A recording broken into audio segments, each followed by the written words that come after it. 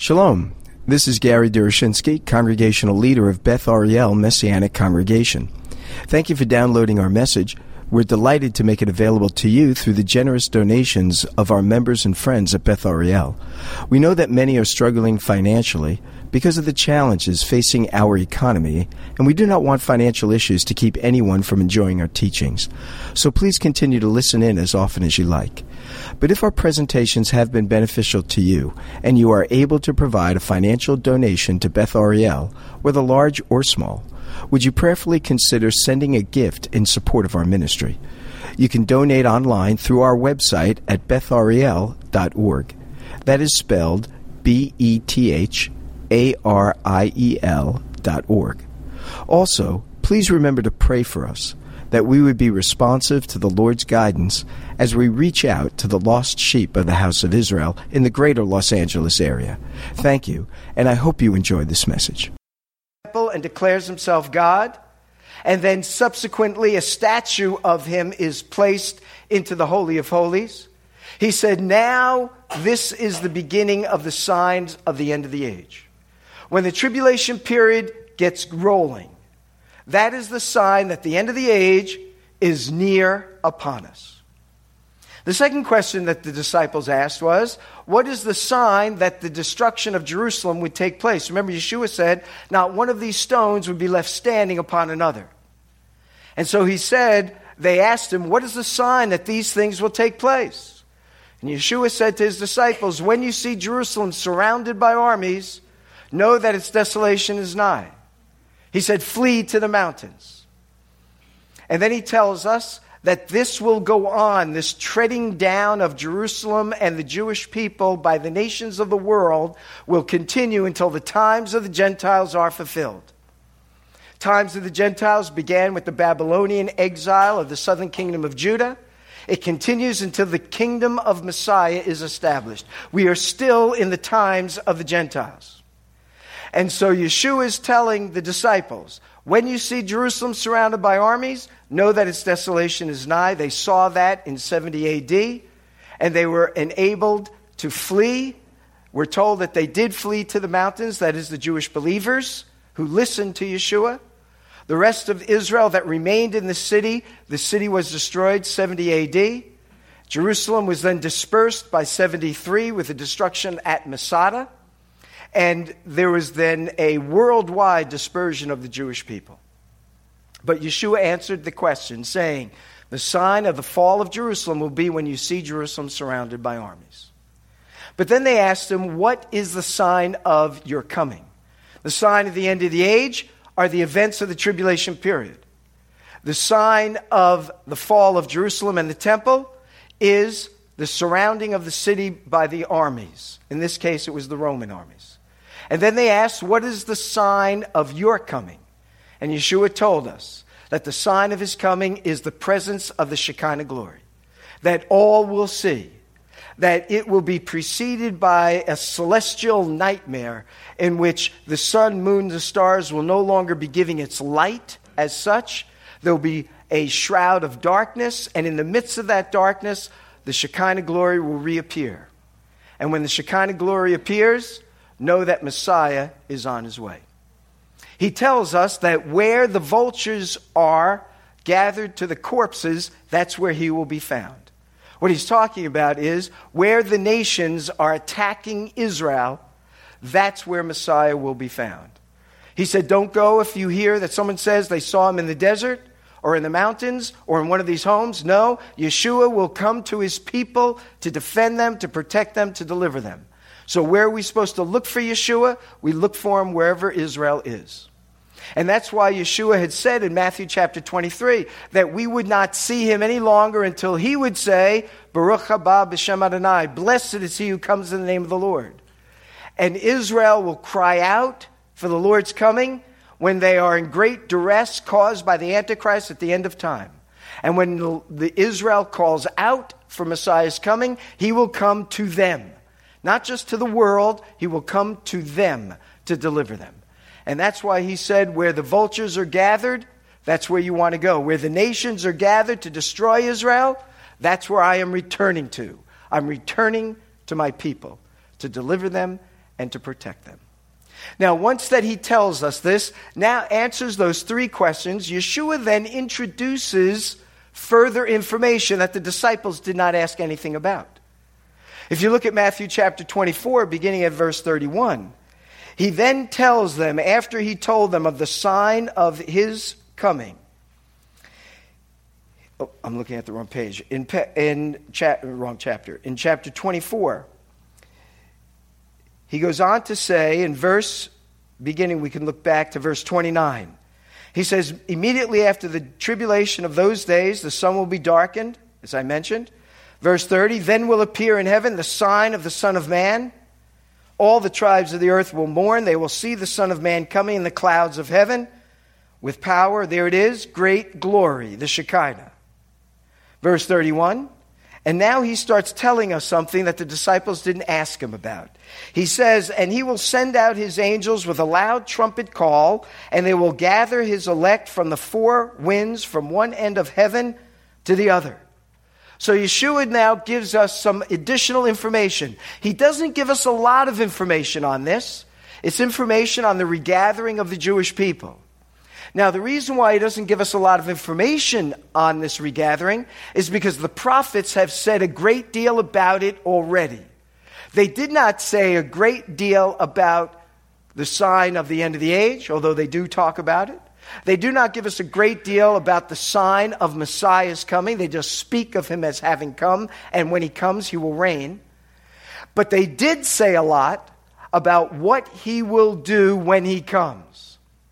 And the thing that Yeshua draws our attention to, it's very interesting. He doesn't say he will come and he will reign, though he will. He doesn't come and say he will put down the nations, though he will.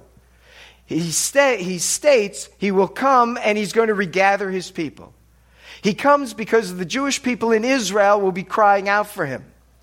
As we will see in later passages, the prophet Zechariah tells us that at the end of time, the Antichrist and his forces will attack Jerusalem and will overcome it. And there will be some who will escape from Jerusalem. Those that escape from Jerusalem will be those that will call upon Messiah to come, and he will come to them. But there are still Jewish people that are in other places of the world. They're not all located in Israel, although today the majority of the world Jewish population is in Israel for the first time.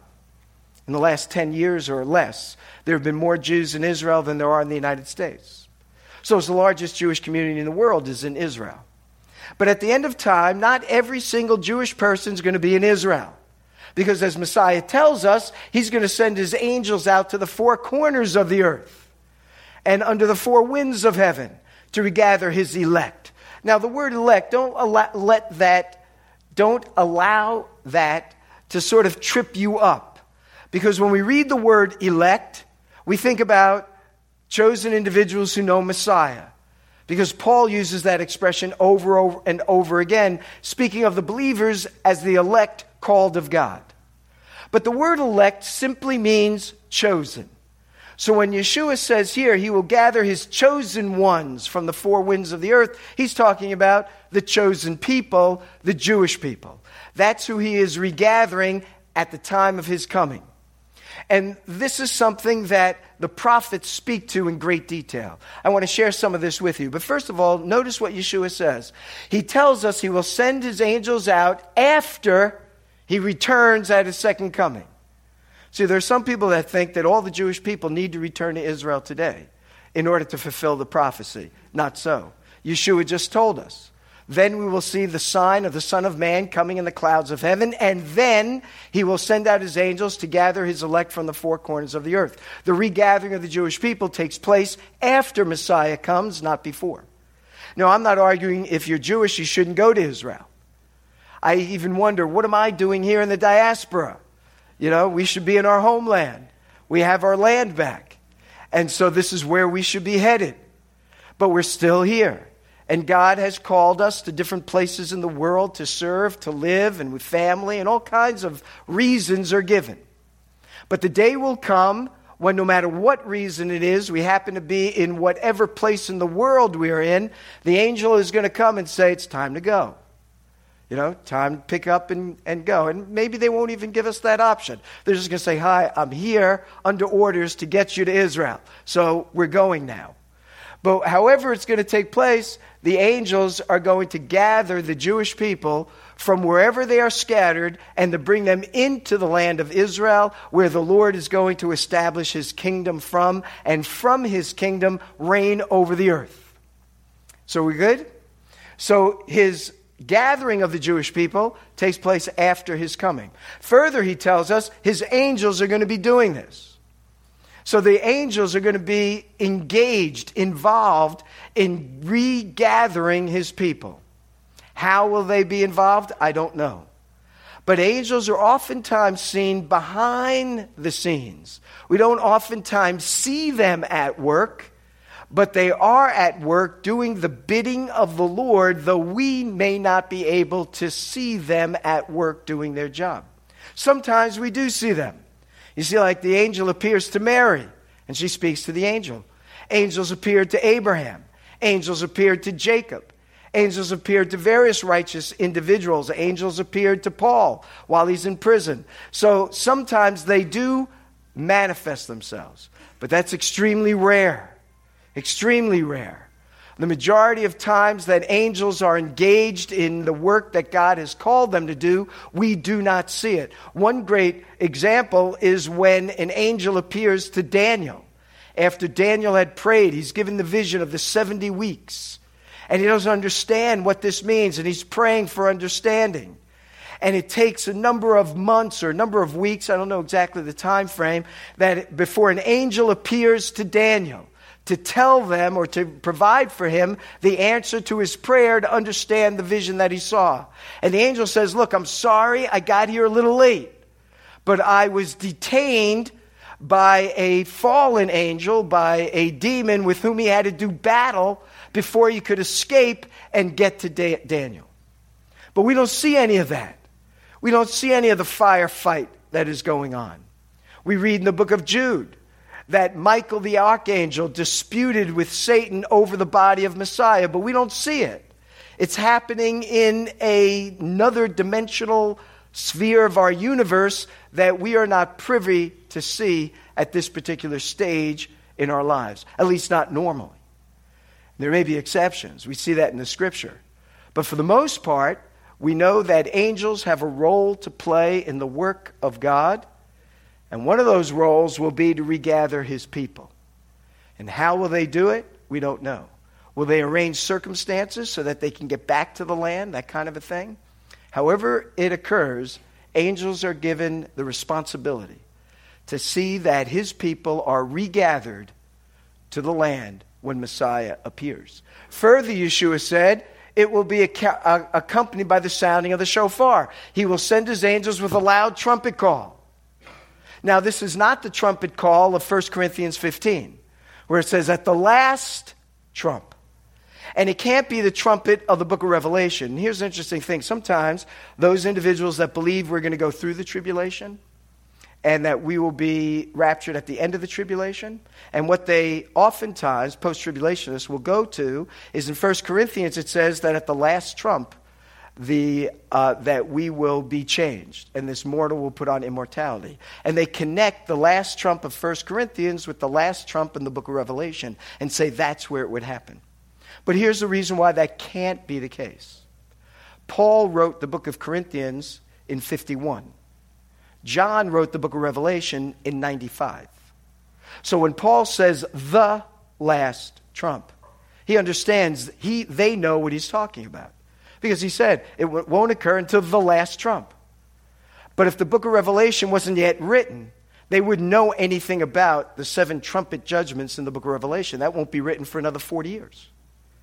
So they cannot be related to one another. Because Paul expected the Corinthians to understand what he meant by the last trump. So it is not the last trump in the book of Revelation. What is the last trump? Well, he gives us an indication in the very chapter that he spoke of.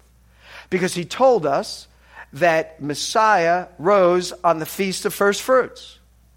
And the Feast of First Fruits is Rosh Hashanah, the Feast of Trumpets, the Feast of the Shofarim, or Shofarot. And when he says at the last trumpet or the last shofar blowing, he's referring to Tekiah Gedolah, the last trumpet blast in the series of blasts that are blasted on Rosh Hashanah. And just as Rosh Hashanah, we blow the Tekiah Gedolah to initiate the feast of Rosh Hashanah, or Yom Teruah, the day of the trumpet blast. Similarly, what Yeshua is saying here is that at the time when he comes, there's going to be a shofar blast. These are not the same ones, however. And Revelation 7 is not the same one as 1 Corinthians, because 1 Corinthians is related to the Feast of Trumpets. So these are distinct moments when these trumpets will be blown. I believe that in 1 Corinthians, the trumpet blown there is in accordance with 2 Thessalonians chapter 2, where Paul talks about at the last trump, we shall be changed, and we will meet the Lord in the air. And the dead in Messiah will ride first, and then we who are alive at the time that this event takes place will be gathered to the Lord.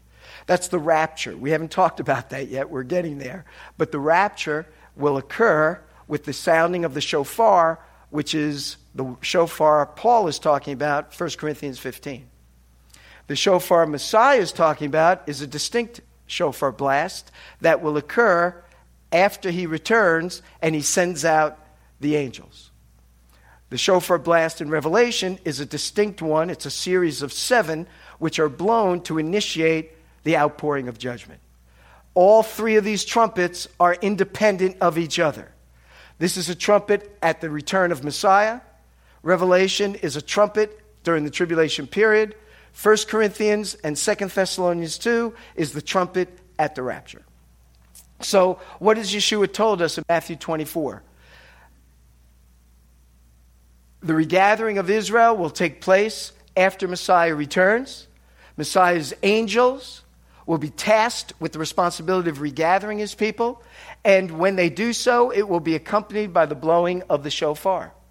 And the regathering of the Jewish people will be worldwide, because he tells us from the 4 corners of the earth. Now, what I wanted to show you is this. What Yeshua is making reference to is based on what the prophets have already said. Now, Messiah was the best Bible student and teacher there ever was. Because when you read Isaiah chapter, I think it's 55, or maybe it's 50, I think it's 55, we're told that the Messiah was woken every morning by God the Father and was taught the truths of the Scripture. And so he learned things with respect to his humanity. Remember, Messiah is unique. He has 2 natures. He's the God-man. As God, he knows everything. But with respect to his humanity, there are things he doesn't know. Now, that may sound kind of strange to us to think about, but you need to remember, Yeshua is unique. If he wasn't the God-man, he couldn't die, right? Because God cannot be killed. So if he's just God, he can't die. If he's just man, if he just has a human nature, he can die, but he can't now bear our sin. Why can't he bear our sin? Because as a man only, he cannot bear the weight of an eternal weight of sinfulness of all people everywhere. He himself has to be perfect, and he has to be infinite in nature in order to take upon himself the sin of the world. So in order to provide atonement, he must be both God and man. Now, the moment he's both God and man, he is uniquely crafted so that some things he can do or respond to out of his humanity, and some things he can respond to out of his deity. So on one occasion, he can get tired. But with respect to his divinity or his deity, he never gets tired. I'm with you always, even to the end of the age. With respect to his deity and divinity, he can know all things. That's why he says, I know all men's hearts. But with respect to his humanity, he could say, no man knows the day or the hour, not the angels in heaven, not even the Son. He knows with respect to his deity. He does not know with respect to his humanity. So Yeshua is unique. He can respond to things out of his deity, in which case he knows everything. He doesn't need anything. So with respect to his divine nature, he never gets hungry, never gets tired, would never die. He's eternal. But with respect to his humanity that he takes on to be joined to his divinity, there can be limitations. And so with respect to his limitations, he can learn. With respect to his deity, he knows all things. So it's a question of how he responds to things. So once he becomes incarnate, he's unique, uniquely crafted as the God-man. Prior to his incarnation, he's the Word that was with God and was God.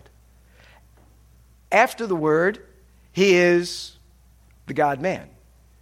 He is both God and man. He has a divine nature and a human nature. So he can learn, and he can also know all men's hearts at the same time. So it's interesting that Yeshua in Matthew chapter 24 doesn't tell us everything, but he's drawing on things he knows as Scripture has articulated them. In one sense, he knows it all from his deity because he inspired it to be written. On the other hand, he can veil some of his knowledge with respect to his humanity and learn it. But we need to always learn it. We don't know it. So here are some interesting passages that the prophets speak to the issue of the regathering of Israel. So check this out. In Isaiah chapter 11, Isaiah writes, "In that day the Lord will reach out his hand a second time to reclaim the remnant." It's very interesting. Isaiah is the one that particularly develops this theme of the faithful remnant. And he uses this word and phrase over and over again. That is, those that remain. The word remnant always has within it a sense that there's a majority that do not know the Lord, but a majority that are lost. Not just spiritually, but physically as well. Whereas there's always a remnant among Israel that are faithful to the things of God and that trust him and that find salvation through him. So in that day, it's always a reference to the future, always to a time of judgment or a time of the Messianic era. The context has to help us with this. And this is a time when the Lord's going to reach out his hand a second time. The first time was when he regathered his people perhaps from Babylon. They were captive for 70 years, maybe when they returned from Babylon. Maybe the second time is something we're seeing emerge in our world as we're seeing more and more Jewish people return to the land of Israel. But there'll be a further regathering of God's people, according to Isaiah, the remnant that is left. He will raise a banner for the nations and gather the exiles of Israel. The idea is he raises this banner that would lead nations to come to the God of Israel, to come to the people of Israel so that they would know him. So a banner is raised, and he will assemble the scattered people of Judah from the four corners of the earth. That's exactly what Yeshua said. He just told us it would happen after he comes, and he told us his angels would do this work. But he told us that he would send his angels out to the four quarters of the earth and regather his people. In Isaiah 43, it says, "Do not be afraid." He's saying this to Israel. "For I am with you.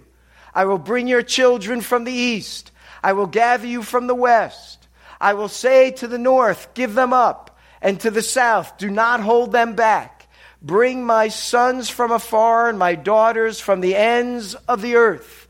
Now, if we looked at the whole context, can't fit it all here, but he's regathering the people from the north, south, east, and west. That's another way of saying the four corners of the earth, or under the four winds of heaven. And he regathers his people, Israel, to the land of Israel. If they're scattered, where are they gathered to? They're gathered to the place from which they were scattered. Where were they scattered from? Israel. Where would they be gathered to? Israel. And so the prophets go on. Jeremiah. This is one of my favorite sections of prophecies about Messiah. Chapter 23. For the only time in all of Scripture, the only other person that bears the full sacred name of God is Messiah, Jeremiah 23, 5 and 6, where he's called a king. And as a king, what would he be called? Adonai, the Lord, our righteousness, Tzidkenu. Adonai, Tzidkenu. I say Adonai, but the word in the Hebrew is the sacred name of God in its fullest form.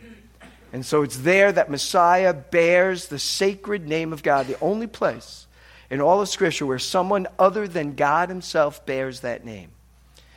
which says something unique about him. And then Jeremiah goes on to say, so then, when Messiah comes, the one who is the Lord our righteousness, and he reigns as king, and he deals wisely as a king. It says, then the days are coming, declares the Lord, when people will no longer say, as surely as the Lord lives, who brought the Israelites up out of Egypt. That is the watershed moment of Israel's history. When Israel comes out of Egypt and is wielded into a nation and is given the law which separates Israel from all other nations. That's the watershed moment of Israel's history until the return of Messiah. Because now they will no longer say, oh, the Lord who led us out of Egypt. That's why we celebrate Passover every year. Because being brought out of Egypt was the main event or a moment that wielded Israel into the nation that God had set her apart to be. But the day is coming when they're no longer going to say, the Lord, oh, that's the Lord who brought us out of Egypt. That's the Lord who brought all the plagues on our enemies. That's the Lord who gave us the law at Sinai. That's the Lord who led us through the wilderness and brought us into the promised land. That was a great moment of demonstration of God's love for his people as he redeems them, as he saves them, and as he enters into a covenant relationship. The Mosaic law is really a marriage covenant. It's a marriage bond. It's a ketubah, as we say in Hebrew or in the Jewish tradition. God now, for the first time, enters into a formal marriage relationship with the nation of Israel. And Israel is referred to as the wife of the Lord. And he is seen as their husband. We can't go into all of that, but the day is coming when they will no longer draw attention to the Exodus with all of those things I just shared that have to do with the unique relationship, loving relationship God has with Israel. But what will they say? They will say, surely the Lord lives who brought the descendants of Israel up out of the land of the north and out of all the countries where he had banished them. Then they will live in their own land. So this is a great passage in which Jeremiah is saying all the Jews from all over the world will be regathered back into their homeland, their own land that the Lord has given them. I didn't put this up on the overhead because this passage is a bit long, but it is a powerful passage, and I just want to read it for you. In Jeremiah chapter 31, beginning at verse 7. Just listen to these words. If you want to follow along, you can, but listen to these words. For thus says the Lord, sing aloud with gladness for Jacob. Raise shouts for the chief of the nations. Proclaim, give praise, and say, O Lord, save your people, the remnant of Israel. Behold, I will bring them from the north country and gather them from the farthest parts of the earth. Among them the blind and the lame, the pregnant woman and she who is in labor together, a great company, they shall return here, the land of Israel. With weeping they shall come. With pleas for mercy I will lead them back. Here they are experiencing redemption. They're weeping over their sin and they're pleading for the mercy of God to forgive them. This is Isaiah 53. I will make them walk by brooks of water in a straight path in which they shall not stumble. For I am a father to Israel, and Ephraim is my firstborn. Hear the word of the Lord, O Gentiles, O nations. Declare it in the coastlands far away. And this is what the nations are to say. Say, he who scattered Israel will gather him, and will keep him as a shepherd keeps his flock. For the Lord has ransomed Jacob, has redeemed him from hands too strong for him. They shall come and sing aloud on the height of Zion. They shall be radiant over the goodness of the Lord, over the grain. Look at the blessings he's going to pour out upon them, the wine and the oil, and over the young of the flock and the herd. Their life shall be like a watered garden, and they shall languish no more. Then shall the young women rejoice and dance, and the young men and the old men shall be merry. I will turn their mourning into joy. I will comfort them and give them gladness for sorrow. I will feast the soul of the priests with abundance, and my people shall be satisfied with my goodness, declares the Lord. Is that not a great, great passage? And it's a passage about what Israel is to look forward to when the Messiah returns, sends out his angels, and gathers his elect from the four corners of the earth. It's not just a gathering, it's an outpouring of blessing. It's an outpouring of mercy. They will experience the redemptive hand of God. They will experience the regathered hand of God. And they'll come into the land with dancing and shouting. And I love that phrase. They're not going to stumble. It's going to be a straight path. And he says there's going to be a waterway that will lead them. They're never going to get thirsty along the way. God will always provide for them. If they're coming out of the desert, they don't have to worry about it. God is going to provide for them as they come. And we know how he'll provide for them. The angels. The angels are going to provide for his people as they are brought into the land. In Ezekiel, in chapter 11, it says, this is what the sovereign Lord says. I will gather you from the nations, bring you back from the countries where you have been scattered, and I will give you back the land of Israel again. Listen, if there is ever a question about whose land the land of Israel belongs to with respect to what does the Bible say, I don't think you can get any clearer than that. I will give you back the land of Israel. So there's no escaping what the Bible has to say. We can reject it. You're free to do that. But you're not free to somehow make the land of Israel Portugal. You're not free to make the land of Israel the United States. You're not free to make the land of Israel the church of believers. The land of Israel is the land of Israel. It is not a people as such, not the land of Israel. The people of Israel are. But the land of Israel is the land in the Middle East, bordered by the Mediterranean, bordered by the Jordan, bordered by the Euphrates, bordered by the Wadi El Arish. That's the land of Israel that the Jewish people will inherit when Messiah returns. Ezekiel 20 goes on. He says, on my holy mountain, the high mountain of Israel, declares the sovereign Lord. Ezekiel is making this as crystal clear as he can make it. It's not just the Lord, it's the sovereign Lord. He's in control. It's his land ultimately to give to whoever he wants. It's his people, whoever they are, to be chosen. And he's chosen the people of Israel for himself. And he says, there in the land, the entire house of Israel will serve me. I will accept you as a fragrant incense when I bring you out from the nations, gather you from the countries where you have been scattered. When I bring you into, here it is again, the land of Israel. And if there's any mistake about what land it is, it's the land that he swore with uplifted hand, that's out of Genesis, to give to your fathers. And who are the fathers? Abraham, Isaac, and Jacob. He promised them the land of Israel, which fathers never received this promise. Abraham never received the land. In fact, when he died, he only owned one small parcel, a cave in which he had buried his wife, Sarah. But other than that, he had no ownership over the land that God told him to walk its breadth, its width, its depth, its height, because all the land that he walks on, the Lord's given to him. But he didn't get a chance to walk it all, literally. And he didn't have the opportunity to possess it all. So what does this mean? It means he has to be resurrected and put back into the land in order for him to receive the land that the Lord said, I would give you. Because our Lord is a truthful God. If he says he's going to give you the land, you have to receive the land. And Abraham never received it. Neither did Isaac, neither did Jacob. In fact, Jacob spent a good deal of his life outside of the land before he returned. And so what Ezekiel is telling us, when he says the Lord swore with uplifted hand, these men have to be resurrected for the kingdom to inherit the promises they were given. And not only this, but Yeshua then concludes, this is where I want to end.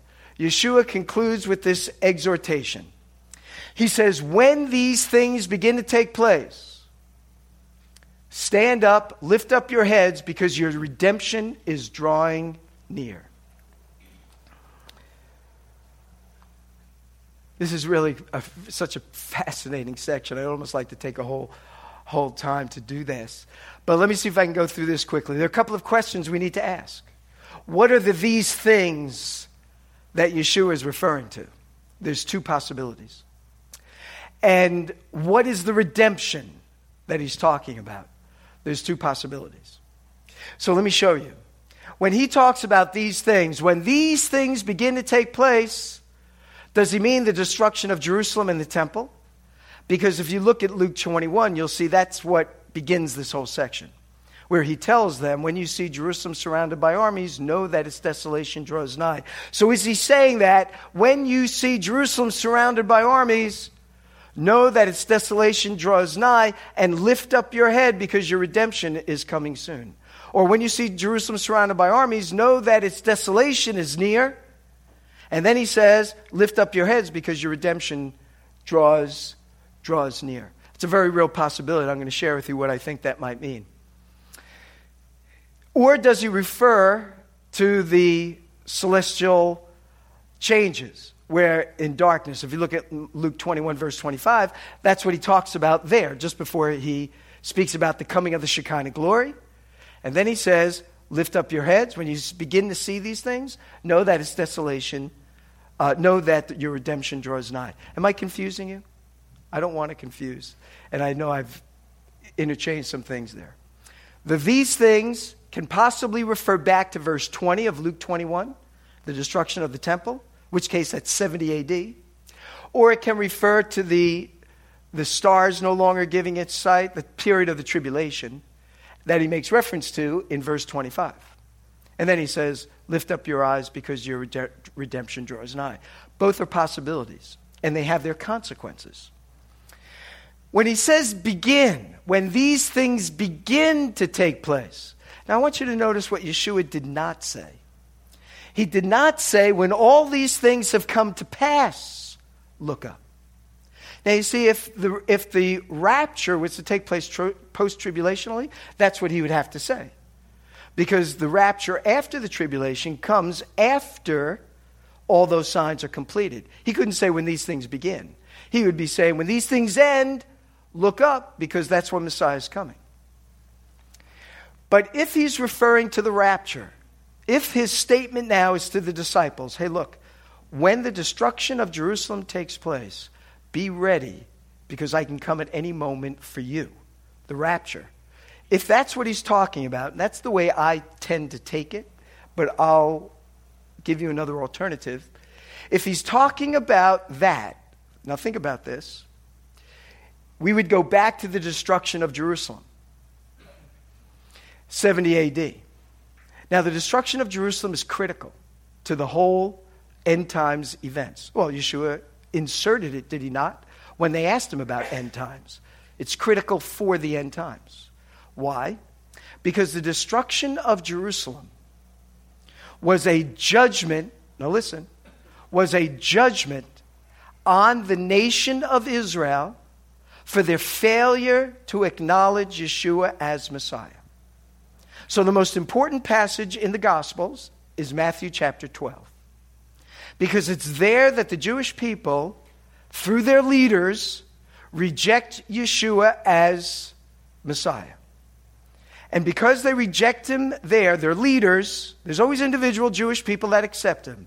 But because in Matthew chapter 12, the leaders of the Jewish people lead the nation into a period of rejecting Messiah, Messiah says a judgment now is going to fall on Israel. Which judgment is fulfilled in 70 AD. That being the case, Yeshua could be saying, once the destruction of Jerusalem takes place, I can return at any moment for the believers. That means the rapture can take place at any moment once AD 70 was fulfilled.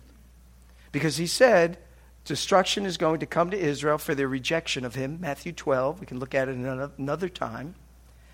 And that is the final sign and judgment against Israel. After that, there are no more signs, no more indicators of Messiah's coming, except for the end of time with regard to prophecy, as we just looked in Matthew chapter 24. So if he means when the destruction of Jerusalem begins to take place, know that the final judgment on Israel will happen, And then believers, whoever they are, could expect Messiah to come for them at any moment. And that's why he says, your redemption draws near. So lift up your head. Always be ready for him to come. In theological terminology, this is called the imminency of Messiah's return. Imminency means not he comes immediately, but it means he can come at any moment. And he can come at any moment once the judgment he had prescribed for Israel because of their rejection of him as a nation, once that takes place, all believers everywhere should lift up their heads because Messiah can come for us at any moment. That's what I understand the passage to be. So when these things, the destruction of Jerusalem takes place, when they begin to take place, lift up your head because I can come to bring you unto myself. Now, if it refers to the celestial signs in verse 25, if those are the things, then it's the period of the tribulation. Because that happens at the end of the tribulation prior to Messiah's coming. Luke 21 tells us that. If that's what he's referring to, then he's saying when you begin to see the end time events of the final period of the tribulation period, lift up your heads because I'm coming to return to establish my kingdom. In that case, the word redemption, if you take the first in verse 20, the destruction of Jerusalem, the word redemption is being used for the rapture. If you take the celestial signs of verse 25, redemption means the Messianic age. Both are possible. But because of other passages, I believe Yeshua is referring to the destruction of Jerusalem. Because that's such a major moment in Israel's history that is linked directly with the statements about his coming again. And so as a final word here, redemption can mean one of the two. As a final word, and sort of reflect on this, just like it says in Matthew 25, let the reader understand.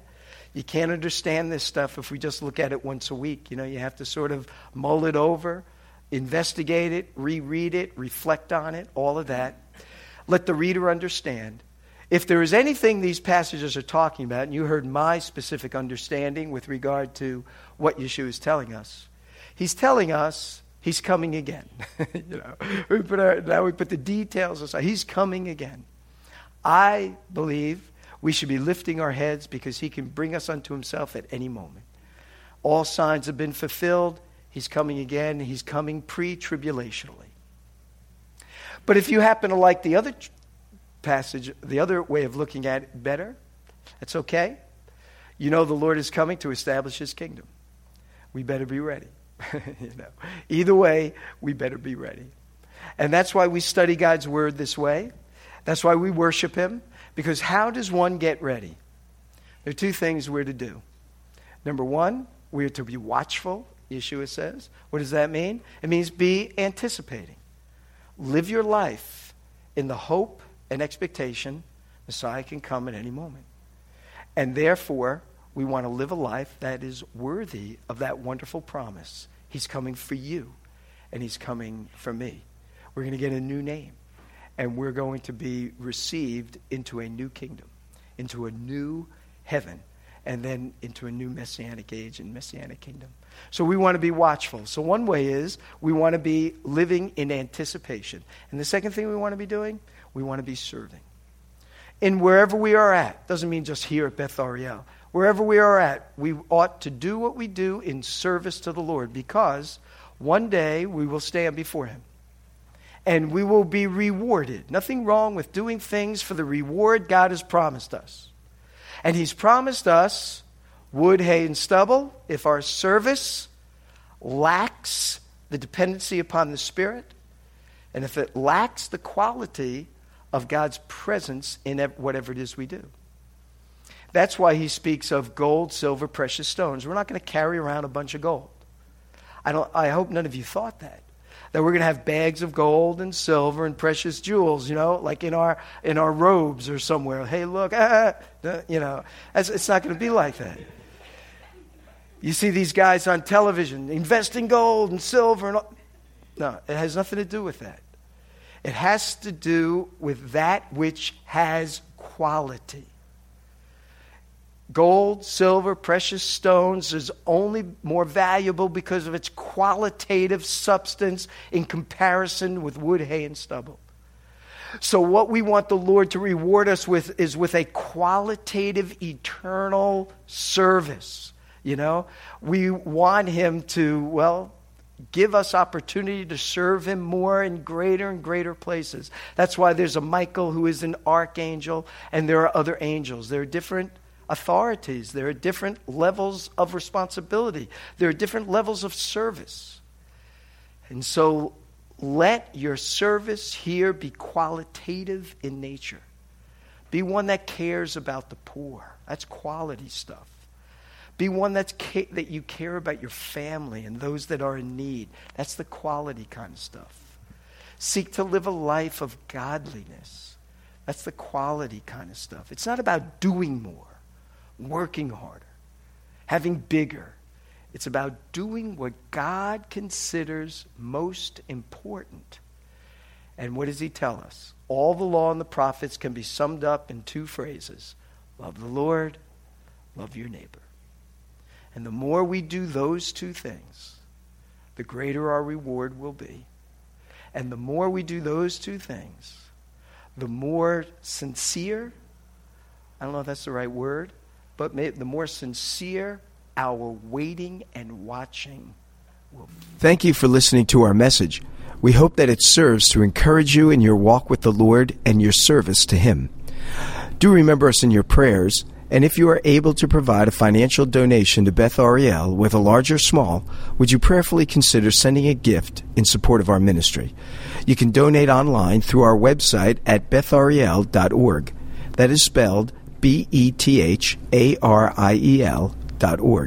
Thank you again, and may our Heavenly Father richly bless you as you continue to follow Him. Shalom, shalom.